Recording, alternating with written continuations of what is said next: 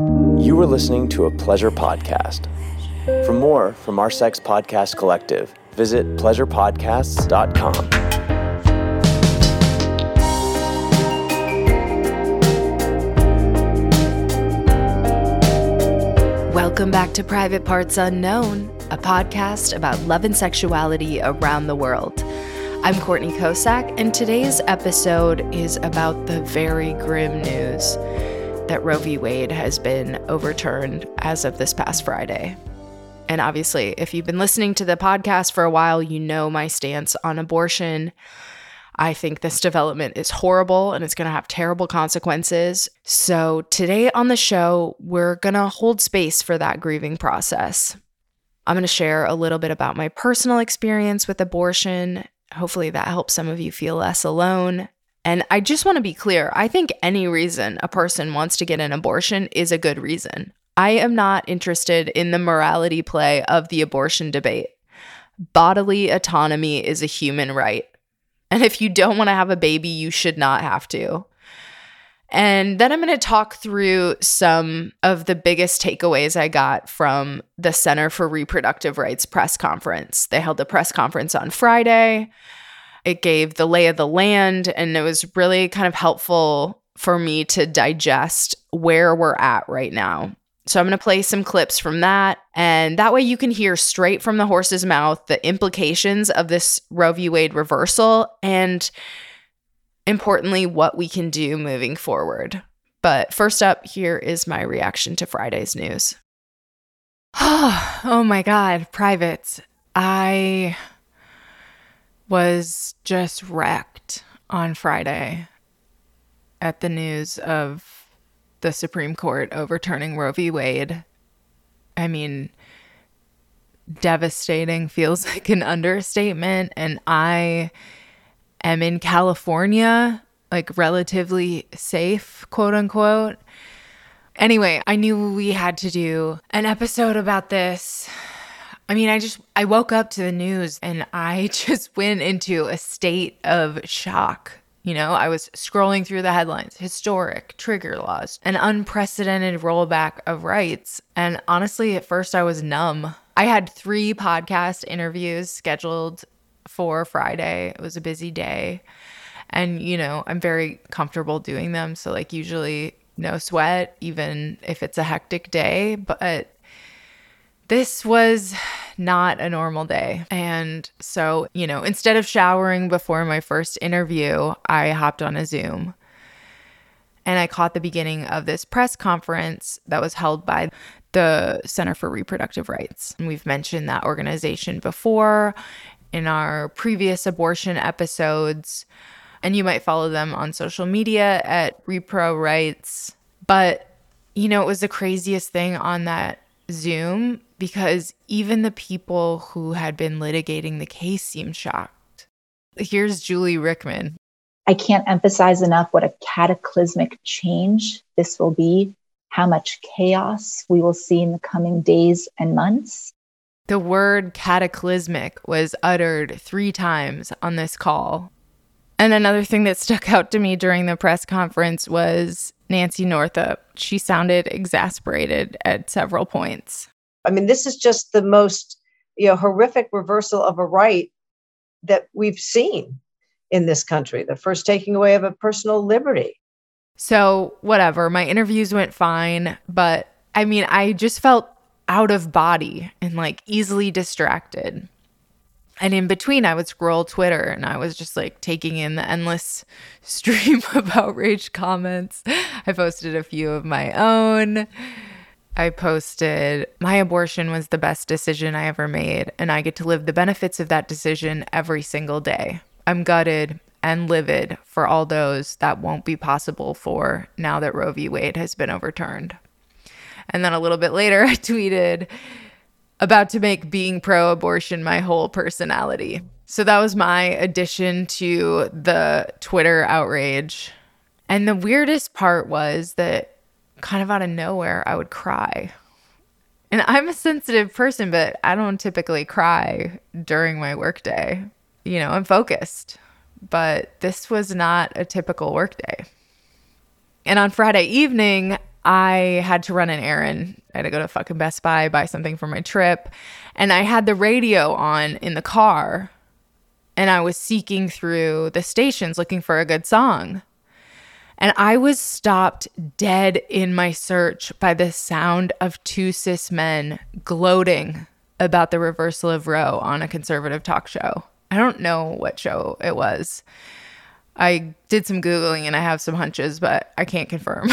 But they were like, this is just the beginning. And they went on to spitball and strategize about how they would pursue a federal abortion ban. But they were like, tonight, we're going to do all that stuff, but tonight we celebrate. And it sent a shiver down my spine. It was hard for me to fathom, like, those are the voices of the pro-life movement. I can't even understand why those guys are part of the conversation, really. I mean, I want guys to be part of the conversation, but they shouldn't be like, that shouldn't be who's making decisions about my body or about other people with uteruses' bodies. It's just crazy to me. And there was no mention or care about the women or the other pregnant people that they were making these decisions for, and their whole strategy was about. So it was infuriating. Like, these guys will never get pregnant. Why is this their issue? And it was just like, the whole day I felt raw. And the whole day took my body and my mind and my nervous system back to when I was 23. And I found out that I got pregnant. It was with my ex-boyfriend. He had another girlfriend at the time that he wasn't like upfront about. So we hooked up a few times and I was adamant about condoms except this one time. Anyway, I took Plan B the next day, like right after that. And I'd taken Plan B before and it had worked, so I didn't worry too hard about it. But then a few weeks later, my period was kind of weird and whatever. It occurred to me I might be pregnant, and I was on my way to a cleaning gig. So I was cleaning houses at the time. So I called my boss to cancel, and I left this like vague, frantic voicemail. And I sat in a clusterfuck of traffic, and I had to drive back in rush hour to Planned Parenthood to make it there before they closed. It was like early rush hour. Anyway, I was envious of these other people that had these like innocent commutes that like didn't have to worry about this. And I got to the Planned Parenthood and I pushed through the protesters screaming, "Don't kill your baby, choose life instead." And I think there was a guy from one of my grad school classes there. I can like still see his face. And it was the same kind of feeling as with those conservative talk guys where I was like, why are you here? Like, why are you here fighting me about this? Just I don't like this either, but like we have these like archaic bodies, we're animals. So sometimes we get pregnant and we don't mean to. And I got inside, I waited and I waited. The receptionist called my name. I peed in a cup. I waited and some more. And then finally they called my name again. And I went into a room the size of a broom closet. There were fluorescent lights pulsing down on me. And the nurse's assistant said, "You're pregnant." But it didn't sound simple like that. Like her voice sounded garbled and the lights throbbed. And I was like, oh. No. And I asked her if I could make a phone call, and I went to the front entrance, or it was just like me and the guard. And I called my ex-boyfriend. I tried to steady my voice, and I was like, "Hey, but there's something really important I need to talk to you about, and it's urgent. Hey, can you, please call me back?" And he didn't call me back. And instead, I drove like 90 minutes in a snowstorm to try to find him at this casino where he was supposedly playing a poker tournament, but he wasn't there. I tried him again. I actually got pulled over by a cop and cried my way out of a ticket, and it was a very genuine cry. Anyway, this boyfriend still didn't call me back. And while I waited to hear from him, I like turned this decision over and over in my mind, and I literally began to itch. I was like allergic to the idea of being tied to him for the rest of my life. This was a guy who had been abusive to me and previous iterations of our relationship. Like, he wasn't good dad material. I would not wish him on any child. And frankly, I wasn't good mom material at the time. And so after a day or two, I just felt so firm in my decision that I was sure if I waited any longer, I was going to claw this out. You know, it felt parasitic. Pregnancy to me, like under these circumstances, it felt parasitic. I've seen a bunch of tweets and posts on social media by moms who are like, actually pregnancy, like carrying to term, becoming a mom made me more pro-choice. So anyway, this ex, he never called me back. I had a medication abortion, and I now consider it the best decision I ever made in my life. But I didn't tell anyone. I didn't tell a single soul outside of that Planned Parenthood in St. Paul until 2.5 years later, because I felt so much shame and stigma. And I was raised to believe that good Catholic girls didn't get abortions. And I didn't really identify as a good Catholic girl, but it just felt bad.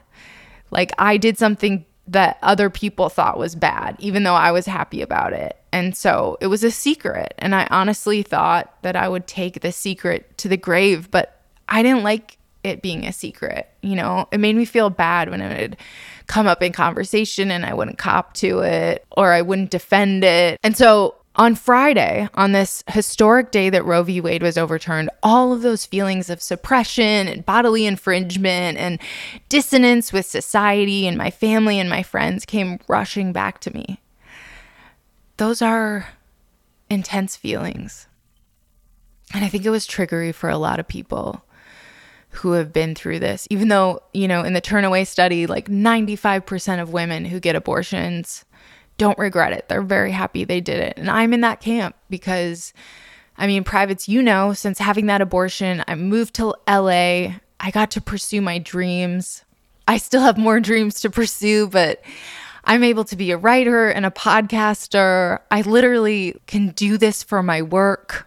And at this point in my life, I live in California and I have enough money and access and agency that I'm going to be able to get an abortion if I need one. But my heart really aches for the 23-year-old me or the any-aged anyone who just has to live in Mississippi or Texas or any of the states with trigger laws like Missouri, where I went to college. Here's Hillary Schneller. There are going to be many states across the South and Midwest in particular where people are going to have to travel, not one, but over two, multiple state lines, hundreds of thousands of miles to access abortion care. Of course, trying to increase access to medication abortion may help some people. And, you know, we are working with our partners to support those efforts, but it's not going to be sort of a complete and fail-safe solution for every single person who needs access to abortion in their own community. And, you know, I think there are also going to be ongoing concerns about the legal risk, not only for providers, but also for patients accessing medication abortion pills, which are incredibly safe from a health perspective. But again, we are in sort of a land of uncertainty where state officials may, you know, put folks at legal risk. But again, it is very safe medically. It's the legal risk that I think will be an ongoing concern in a number of states. So a few years after I had had my abortion, I was able to tell my boyfriend at the time, and then I slowly started telling, you know, a couple other people in my life. And like a few years later, you know, I could like say it out loud if it came up in conversation with a group of people. And then, you know, now it's been like 15 years. But a few years ago, I realized I wasn't speaking up about abortion publicly like I felt I should. And it was just an admission that felt disingenuous. So in 2019, shortly after Brett Kavanaugh was appointed to the Supreme Court, I wrote an essay for Hello Giggles to commemorate the anniversary of Roe v. Wade. You know, I talk about the Shout Your Abortion book and the movement, and the essay ended, "This is the right time to talk about my abortion. These words are a fine start. I just hope it's not too late." And after that, I started covering abortion regularly on the podcast and on social media and etc. But those words kind of haunted me on Friday because I realized I was too late. Last week, I read about an 18-year-old girl who wanted an abortion in Texas. And right as the ban went into effect, she couldn't get one. And now she has twins. And even though my situation isn't exactly like hers, I felt like a PTSD kind of feeling reading her story and just like feeling trapped in this life, you know, that you maybe didn't want, or where there's like serious consequences to not just yourself, but like everyone, her partner, the parents in the family. And in the Turnaway study, which I'm going to have the director of that study and this amazing woman who's done a ton of abortion research on the podcast soon, but that's a huge takeaway. It affects everyone in the family unit, siblings of the child who was unwanted. And that's not even talking about people that are, you know, going to have health complications and get hurt and die. And these stories are only going to get more common now that SCOTUS has overturned Roe completely. And I just wanted to do this episode because I want every pregnant person to have the options I did, to get to make the best choice for them, to have a baby when and if they're ready, or to have an abortion without a fear of prosecution or persecution or enduring an obstacle course where you have to drive over 300 miles to get it done. I'm not ashamed anymore. I am not ashamed that I had an abortion. I think it is the best decision I've ever made, like I said. And, you know, I was taken aback by those pro-life guys on the radio on Friday, that they already had this like master plan for post-Roe America, that they're going to have it be codified, that it's illegal and yada, yada. But then I started thinking, and I was like, I have a plan too. I have a plan and I have a platform. And I believe that abortion is healthcare. And I believe that abortion is bodily autonomy. And I know from experience that abortion is freedom. And so I am going to fight like hell to make sure that these rights are restored. And I am going to keep shouting my abortion, and I'm going to shout it louder than ever before. And I hope you guys are in the chorus with me. So for today's episode, I wanted to share a little bit more from that press conference. I think it's really helpful to hear directly from the people who had been litigating the case, and hear from people in an organization that's at the forefront of this movement, to hear from them, like, what is the impact, short-term, long-term, what are next steps? So without further ado, let's get into the press conference. Hey privates! Whether you are with a new partner or you just want to stay on top of your sexual health, STI testing should be a part of your safe sex practice. And I gotta say, it is such a pain in the ass to go through your doctor on this. You have to make an appointment and then they have to order the test for you. But now you can take control of your sexual health with quick and convenient STD testing that you can order online for yourself at stdcheck.com. STDcheck.com is the leader in reliable and affordable lab-based STI testing. Order online and go right to one of their certified labs. There is no doctor visit required, and you will get results within 1 to 2 days after testing. STDcheck.com offers confidential and convenient STI testing in labs across the U.S. They offer a wide variety of reliable tests, including a comprehensive 10-panel test and follow-up doctor consultations. With multiple online payment options and an easy and private online purchase option, STDcheck.com makes STI testing easy and protects your privacy. Get peace of mind with an STD check from STDcheck.com, where you can purchase a range of STI tests, get tested at a CLIA-certified lab, and be confident in your results. In my experience, STI testing is so important. Before my fiance and I went exclusive, we both got STI testing. It was actually something that I demanded before we stopped using condoms. It's just risky to be out there maybe getting diseases from other people that have long-term consequences, and you don't want that. So right now, stdcheck.com is offering Private Parts Unknown listeners $10 off your order. Just go to ppupod.com, click STD check, and use code PRIVATE to get $10 off your next STI test. That is ppupod.com and use code PRIVATE to get tested. Please support the show by using the link in the episode description. Stay safe out there, privates. Hey, privates! Our sponsor, Fleshlight, can help you reach new heights with your self-pleasure. Fleshlight is the #1 selling male sex toy in the world.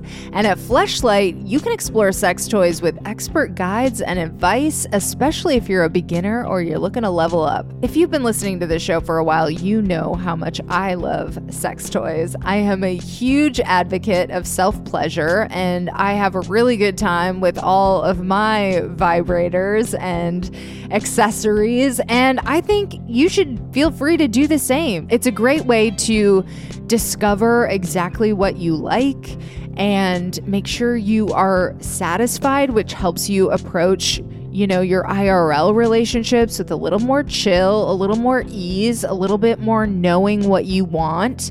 And I think that is good for everyone involved. So listen, if you're a horn dog, there is no shame in your game. Get yourself a Fleshlight. And with the Fleshlight Girls series, you can embrace your wildest porn star fantasies with a different porn actress every night. With a variety of models, sensations, and intensities, you can live out limitless fantasies. And you can automate your fantasies with the universal launch that fits most Fleshlight products.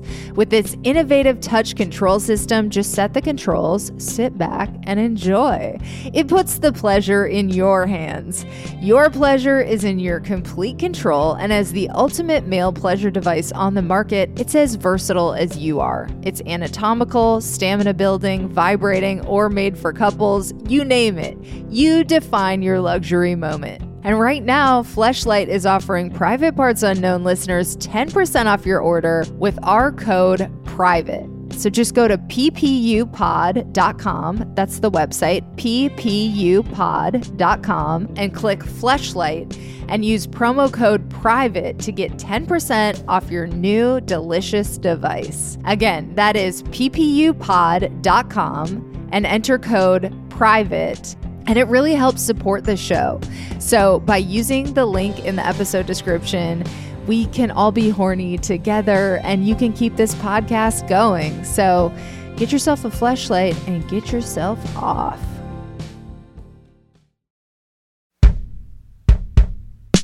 Thank you for joining this virtual press conference today.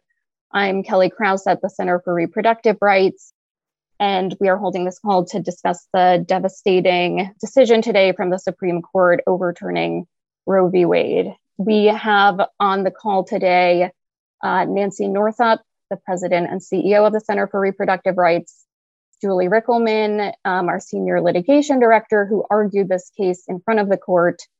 We also have Hillary Schneller, her co-counsel on the case, and we have Rob McDuff from Mississippi Center for Justice, who is our local counsel in this case as well. So first up was Nancy Northup, and she is the president and CEO of the Center for Reproductive Rights. Hello and welcome, and thank you for joining us. The Center for Reproductive Rights argued this case in the Supreme Court. We probably have about 36 other abortion rights cases pending in the United States right now. Our mission is to ensure that reproductive rights are protected as fundamental human rights in law. And we have been active in the courts since our founding 30 years ago. This is obviously a devastating day, but we do want to address what is the impact on the law, what's the impact on people in the United States as they are going to lose access, what does the road ahead look like, and how is this so out of touch in the global context. I'll say at the outset, I know that the president is going to be speaking momentarily, and so many of you may have your eyes on both. And I'll just say that speaks to the importance of the moment that we're about to hear from the president of the United States on the Supreme Court, having done something it's never done before, which is take away an individual personal liberty. It has never done that in its history, and it can't be underestimated about what that means. Today is it's not hyperbole to suggest a very solemn moment. Today, the Supreme Court of the United States expressly took away a constitutional right from the American people that it had already recognized. They didn't limit it, they simply took it away. That's never been done to a right so important to so many Americans. But they did it. It's a sad day for the court and for the country. 50 years ago, Roe v. Wade was decided and has been the law of the land since then. And the decision is also the biggest setback to women's rights, I would say, in United States history. For 5 decades, the court has assured us that the right to end a pregnancy is protected by the Constitution. As the dissent pointed out, it did that in a balancing test. But as the dissent also pointed out, it took women completely out of the balance today. They went back on that and this longstanding precedent.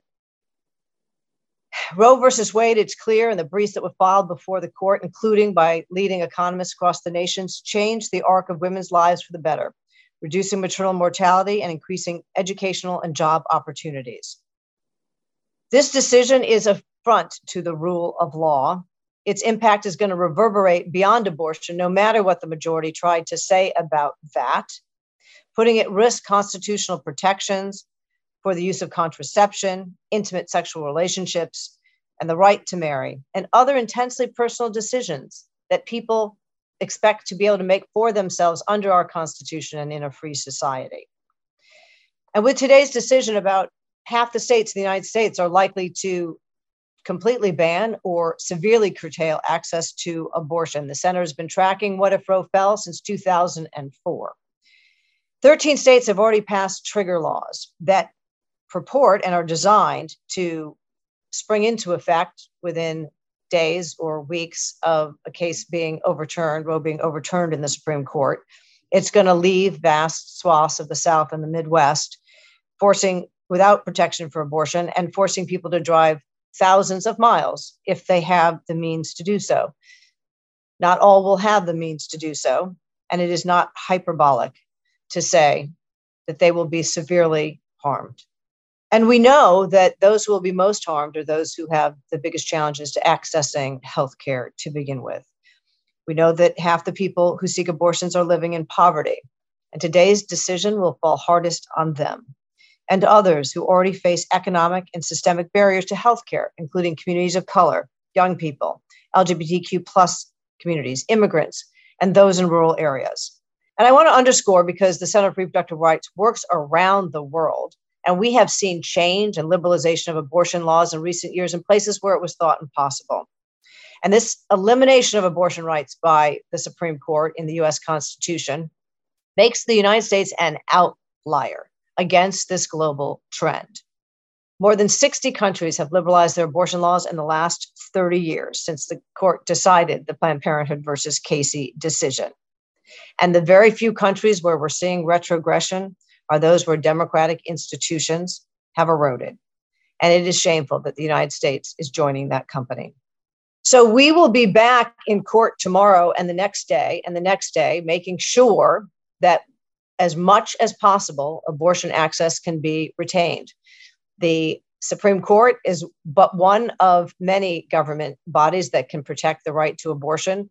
We will be looking to the Congress to pass the Women's Health Protection Act. Congress can solve this as a national problem. We'll be looking to the Biden administration to use the extent of its powers. And we'll be looking to the states, each, of course, which has its own constitution, many of which do protect the right to abortion, and others which there's current litigation going on around the right to abortion under state constitutions, as well as ballot initiatives where citizens can protect the right to abortion themselves by directly doing this in ballot initiatives.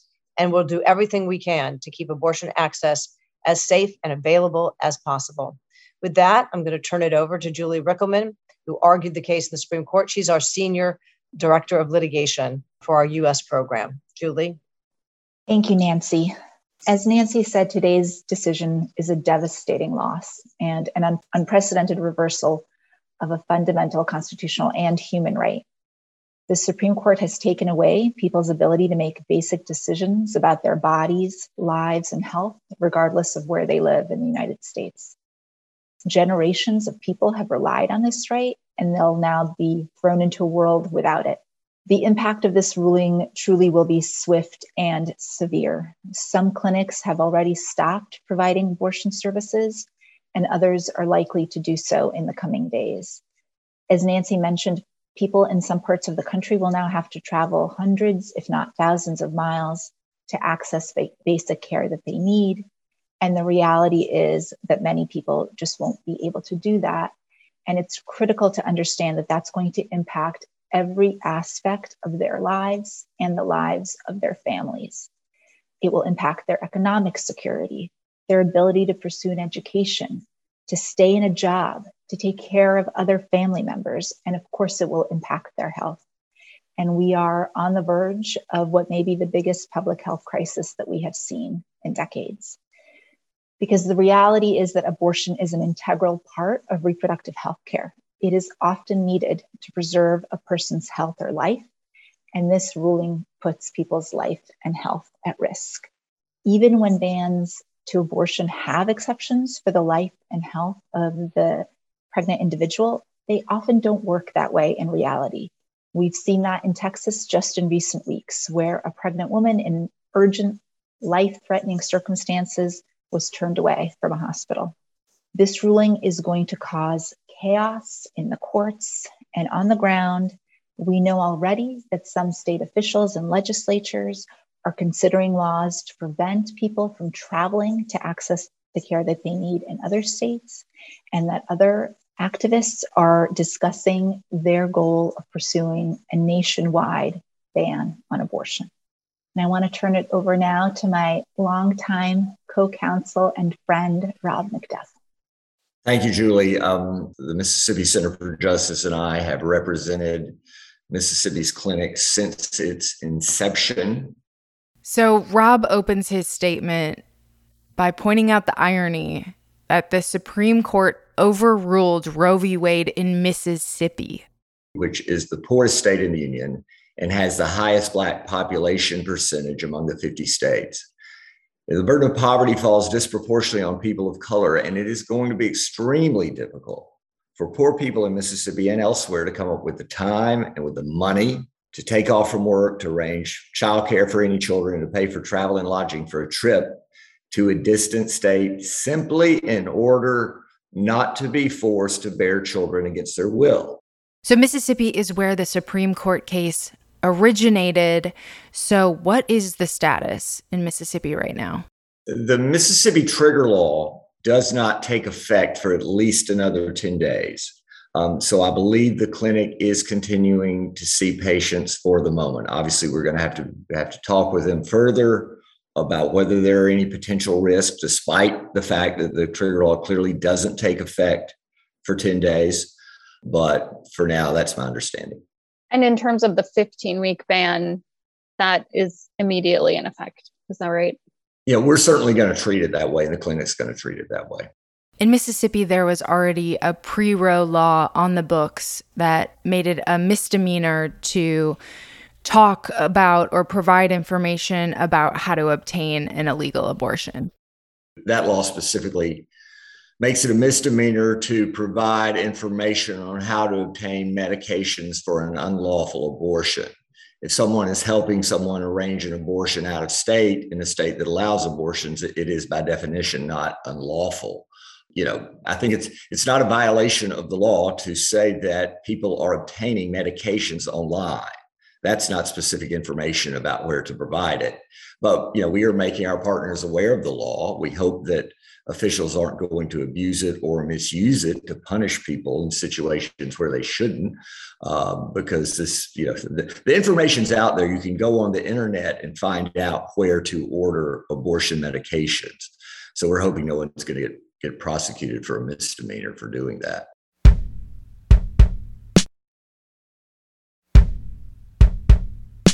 What about the other states with trigger laws? You're going to hear about trigger laws over and over and over again if you haven't already. But what are the specifics of that? They differ from state to state, but how do they work? So some trigger laws purport to take effect automatically and immediately without any action from a state official. Some require a state official like the Attorney General to certify certain things, like Roe has been overruled. And some indicate that the trigger law will not take effect until 10 days, 30 days after either that certification or some other action, like the issuance of the judgment in this case. There are not just trigger bans on the books that residents of certain states are going to have to contend with. There are also pre-Roe bans. And like that's been mentioned in terms of Mississippi, but what does that mean exactly? And are those still relevant? I'll just start off by saying, as with trigger bans, you have to look at pre-Roe bans on a state-by-state basis. Some of those have been repealed, some have been replaced. Some of them it's not possible for them to come into effect, but it's really a state-by-state analysis. And Hillary, do you want to just add some examples of what we see in different states? Yeah, I mean, again, it's just, this is part of the chaos that we have talked about happening after a decision like this. So we will have to look at what state officials are saying and then what we think the law actually is. And a lot of this will be played out in litigation, unfortunately. But as Julie mentioned, there are some states that have repealed their pre-Roe bans. There are some states where there are existing court orders blocking enforcement of that pre-Roe ban. And some are still on the books and have neither of those, protections against them. So it's really a state-by-state analysis. There was some concern on the call that the recent ruling in Mississippi would have a trickle-down effect and affect the trigger law in Oklahoma. And then also just the question of does this make it unsafe for people who are pregnant and don't want to be? Are people going to be forced to explore unsafe alternatives? Well, it's absolutely going to put women at risk and pregnant people at risk. And as Julie was pointing out before, it's not just people seeking abortions. It's people who are having pregnancy complications or maybe miscarrying, who are going to present at hospitals, who are not going to give them miscarriage management completion. And then also, as Hillary was just pointing out, the legal risks. People can access medication abortion safely, but that doesn't mean they're not at legal risk when they do so. But in terms of the specific question about Oklahoma, we have a considerable amount of litigation going on in Oklahoma. And Julie or Hillary, do you want to summarize what that is right now? I think the important thing to know is we have brought litigation in Oklahoma State Court to preserve access to abortion under the Oklahoma Constitution. So relying on Oklahoma state law, not federal law. And that litigation is ongoing. However, critical for people to understand, and I'm sure many of you know this, that abortion access has not been available in Oklahoma for some time now, even while Roe remained the law, because of a different piece of legislation that was passed, a copycat law very similar to the Texas law, one of the vigilante bans. So abortion access has already been unavailable, but we are litigating in the Oklahoma state courts, doing everything that we can with our clients and partners to preserve access to abortion in Oklahoma under state constitutional law. So this is a very legally fraught issue right now. And in some states like Texas, abortion providers are being targeted, even if they are technically operating within the law. In Texas, there has been a doctor by the name of Dr. Alan Braid who has come forward that he is still performing early term abortions. So let's just get the lay of the land on how this impacts providers like Dr. Braid himself and others. So Dr. Braid wrote in the Washington Post that he had performed an abortion, and that brought 3 lawsuits from people out of state in Texas, which have now been consolidated in an action that we filed in Illinois. And I think the status is that it's pending. Is that right, Julie? That's right. But I just want to make sure that everybody understands Dr. Braid and others in Texas before today, they had been providing abortions up until 6 weeks. So I just want to clarify that the care that was being provided was the care that remained legal under SB 8.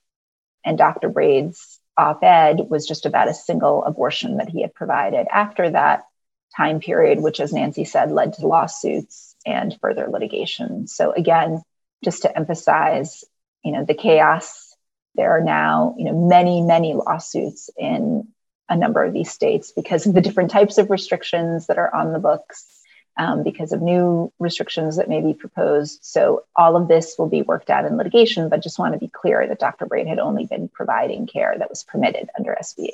So something that I keep seeing on social media and is a genuine concern, so I definitely want to address it, is that there's going to be a push in some states to criminalize traveling to another state for abortion access if you don't live there. And this is what the center had to say about that. I want to start off by saying that, of course, it is the center's view that the ability to travel and engage in conduct that is illegal in the place that you travel to is a fundamental constitutional right, and people should absolutely be able to do that.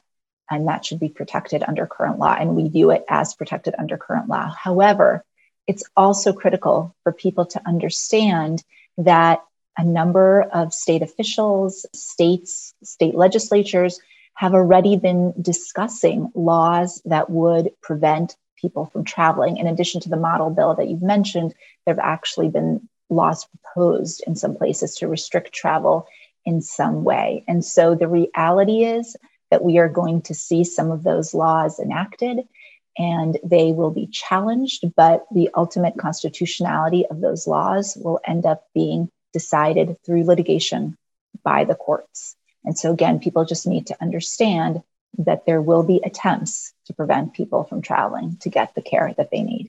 Here's Anne Meramau. She is a reporter for the Washington Post, and she asked a really good question about how we got here in the first place. First, for Nancy, who's been working on these issues for many years, if she could just step back to how we got to this moment and talk about sort of the speed with which the court's new conservative justices nominated by President Trump changed the direction of the court on this issue, and also whether you think those nominees lied during their Senate confirmation hearings. There's been, as I'm sure every reporter on this call knows, a multi-decade campaign to turn the federal judiciary in a sharp right-wing direction. That accelerated with President Trump running a campaign promising to put justices on the court to overturn Roe versus Wade. That was unprecedented, to actually suggest that justices would be put on the court to actually take action against a particular decision. And you all know the events that involved both the Senate's refusal to hear President Obama's nominee and give him a hearing and a vote during the Obama administration, then Judge Garland, to the death of Justice Ginsburg. And these were events that wound up with 3 of Trump's appointees on the Supreme Court. And in terms of the nominees' confirmation hearings, I mean, I wouldn't comment on that. Nominees in general describe the law in those confirmation hearings. We get less and less out of every single confirmation hearing. They're merely descriptions of, what is happening in the law, as opposed to the nominees answering questions about what their views are on the decisions. A reporter from Time brought up that the GOP is attacking companies for speaking out on social issues, yet there is a greater expectation from brands than ever before that they are going to put people before profit. So how are businesses going to be expected to respond? Well, I think the first order of business is that companies are already making the clear decision that abortion care is health care, because they are making it clear, they already have, by having it in their health plans, and that they are going to cover travel for their employees who have to leave their states. So we saw Citigroup come out with that. We've seen other companies also come out with those types of policies.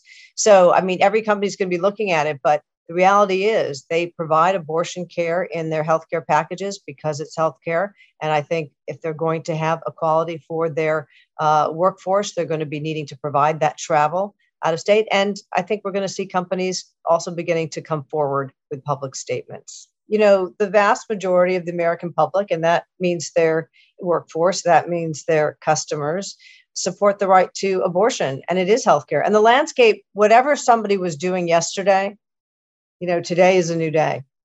And so I think the landscape of what employers are going to hear from their employees who are in those states, what they're going to hear from other people that support their brands are going to be that they expect them to stand up. I mean, this is just the most horrific reversal of a right that we've seen in this country, the first taking away of a personal liberty.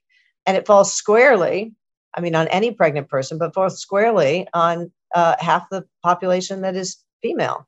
So I think it's going to be a new day. I think they just began thinking about this issue when Texas put it front and center in terms of banning abortion after 6 weeks. So I would expect there to be a lot of change and development.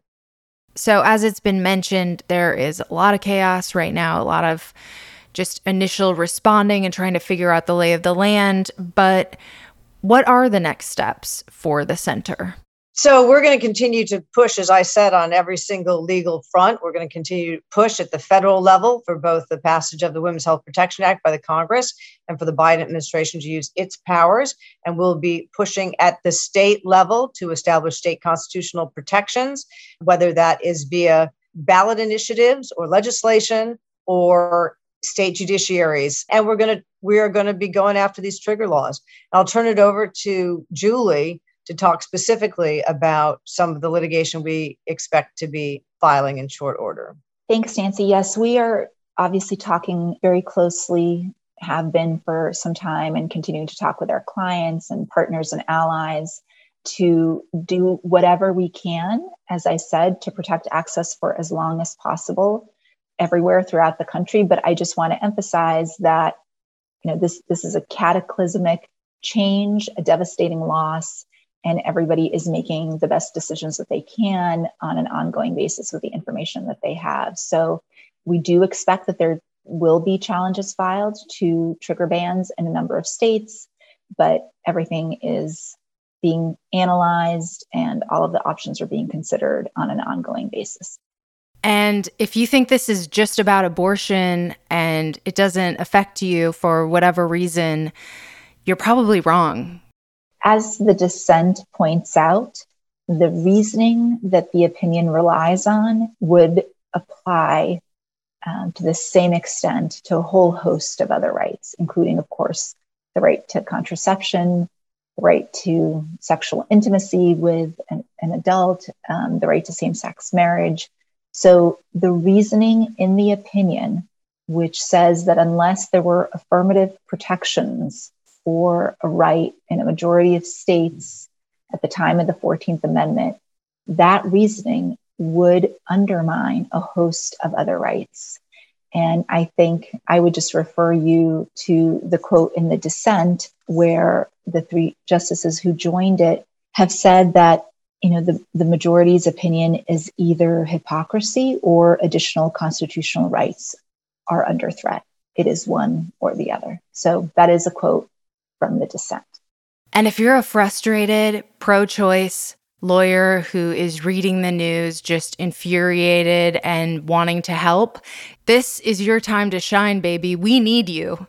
We do litigate with the private bar and have been really heartened by how much support there is in the private sector by leading law firms across the nation, as well as by our partners like Rob McDuff, who have been fighting so valiantly in the states.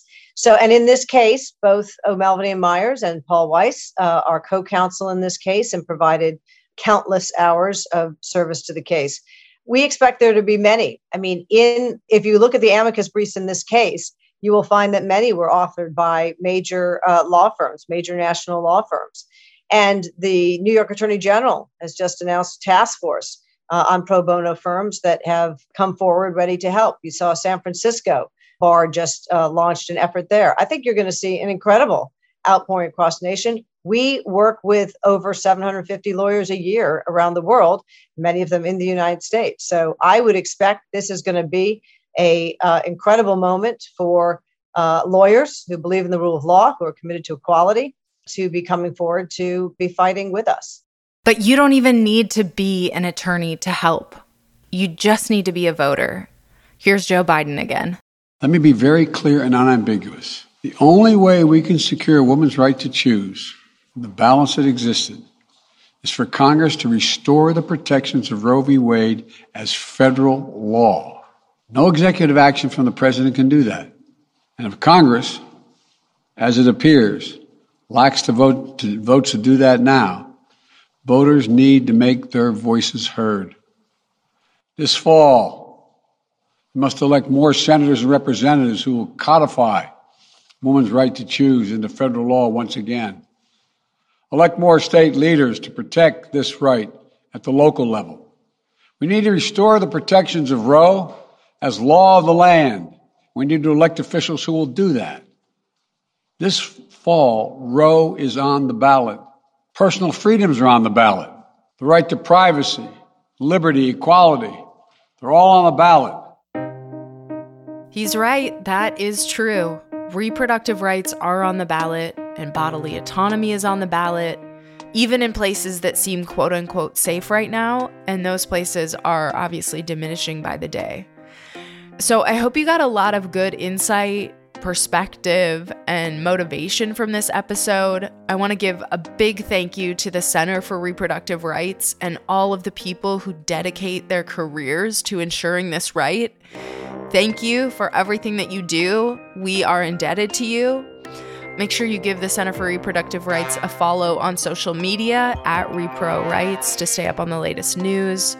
And of course, make sure to follow the show at Private Parts Unknown on Instagram and at Private Parts Un on Twitter. I am at Courtney Kosak, Kock, on both Twitter and Instagram. And make sure you're subscribed to our newsletter. It's just privatepartsunknown.substack.com. But you don't have to remember that. The link is in the episode description. So just head down there and subscribe. And I'm also going to put a playlist of our other abortion episodes down there if you want to, just to make it easy to share and check those out. Shout out to Amy Rosh for the bomb-ass theme music. For more info about Amy and her music, check out amyrosh.com. That's Amy, RAASCH.com. This episode was mixed by Mike Castaneda of Plastic Audio. We love you, Mike. And hey, since you made it this far, can I ask you for a quick favor? If you could just go over to ratethispodcast.com/private, give us a 5-star rating and review. Oh, it feels so good to see those, and it also helps other people find the show. Again, that's ratethispodcast.com/private, or if you're listening on Spotify, you can just go to the upper left-hand corner of our page, click on that little star button, and then click all 5 stars. Voila, you're done. Thank you so much, privates. And remember, we need as many people as possible to be speaking up and advocating for abortion during this time. I know it's not safe and possible for everyone, but even if you can change just one mind, that helps. So I will be back next week with another episode about the necessity of abortion as healthcare, this pervasive misconception that moms don't get abortions, which is totally false, and tips for how to talk to your kids about abortion. It's truly ironic that we're about to celebrate Independence Day in America, but I hope you have a wonderful holiday despite this insanity. Stay safe out there, and I'll check you next time. Bye.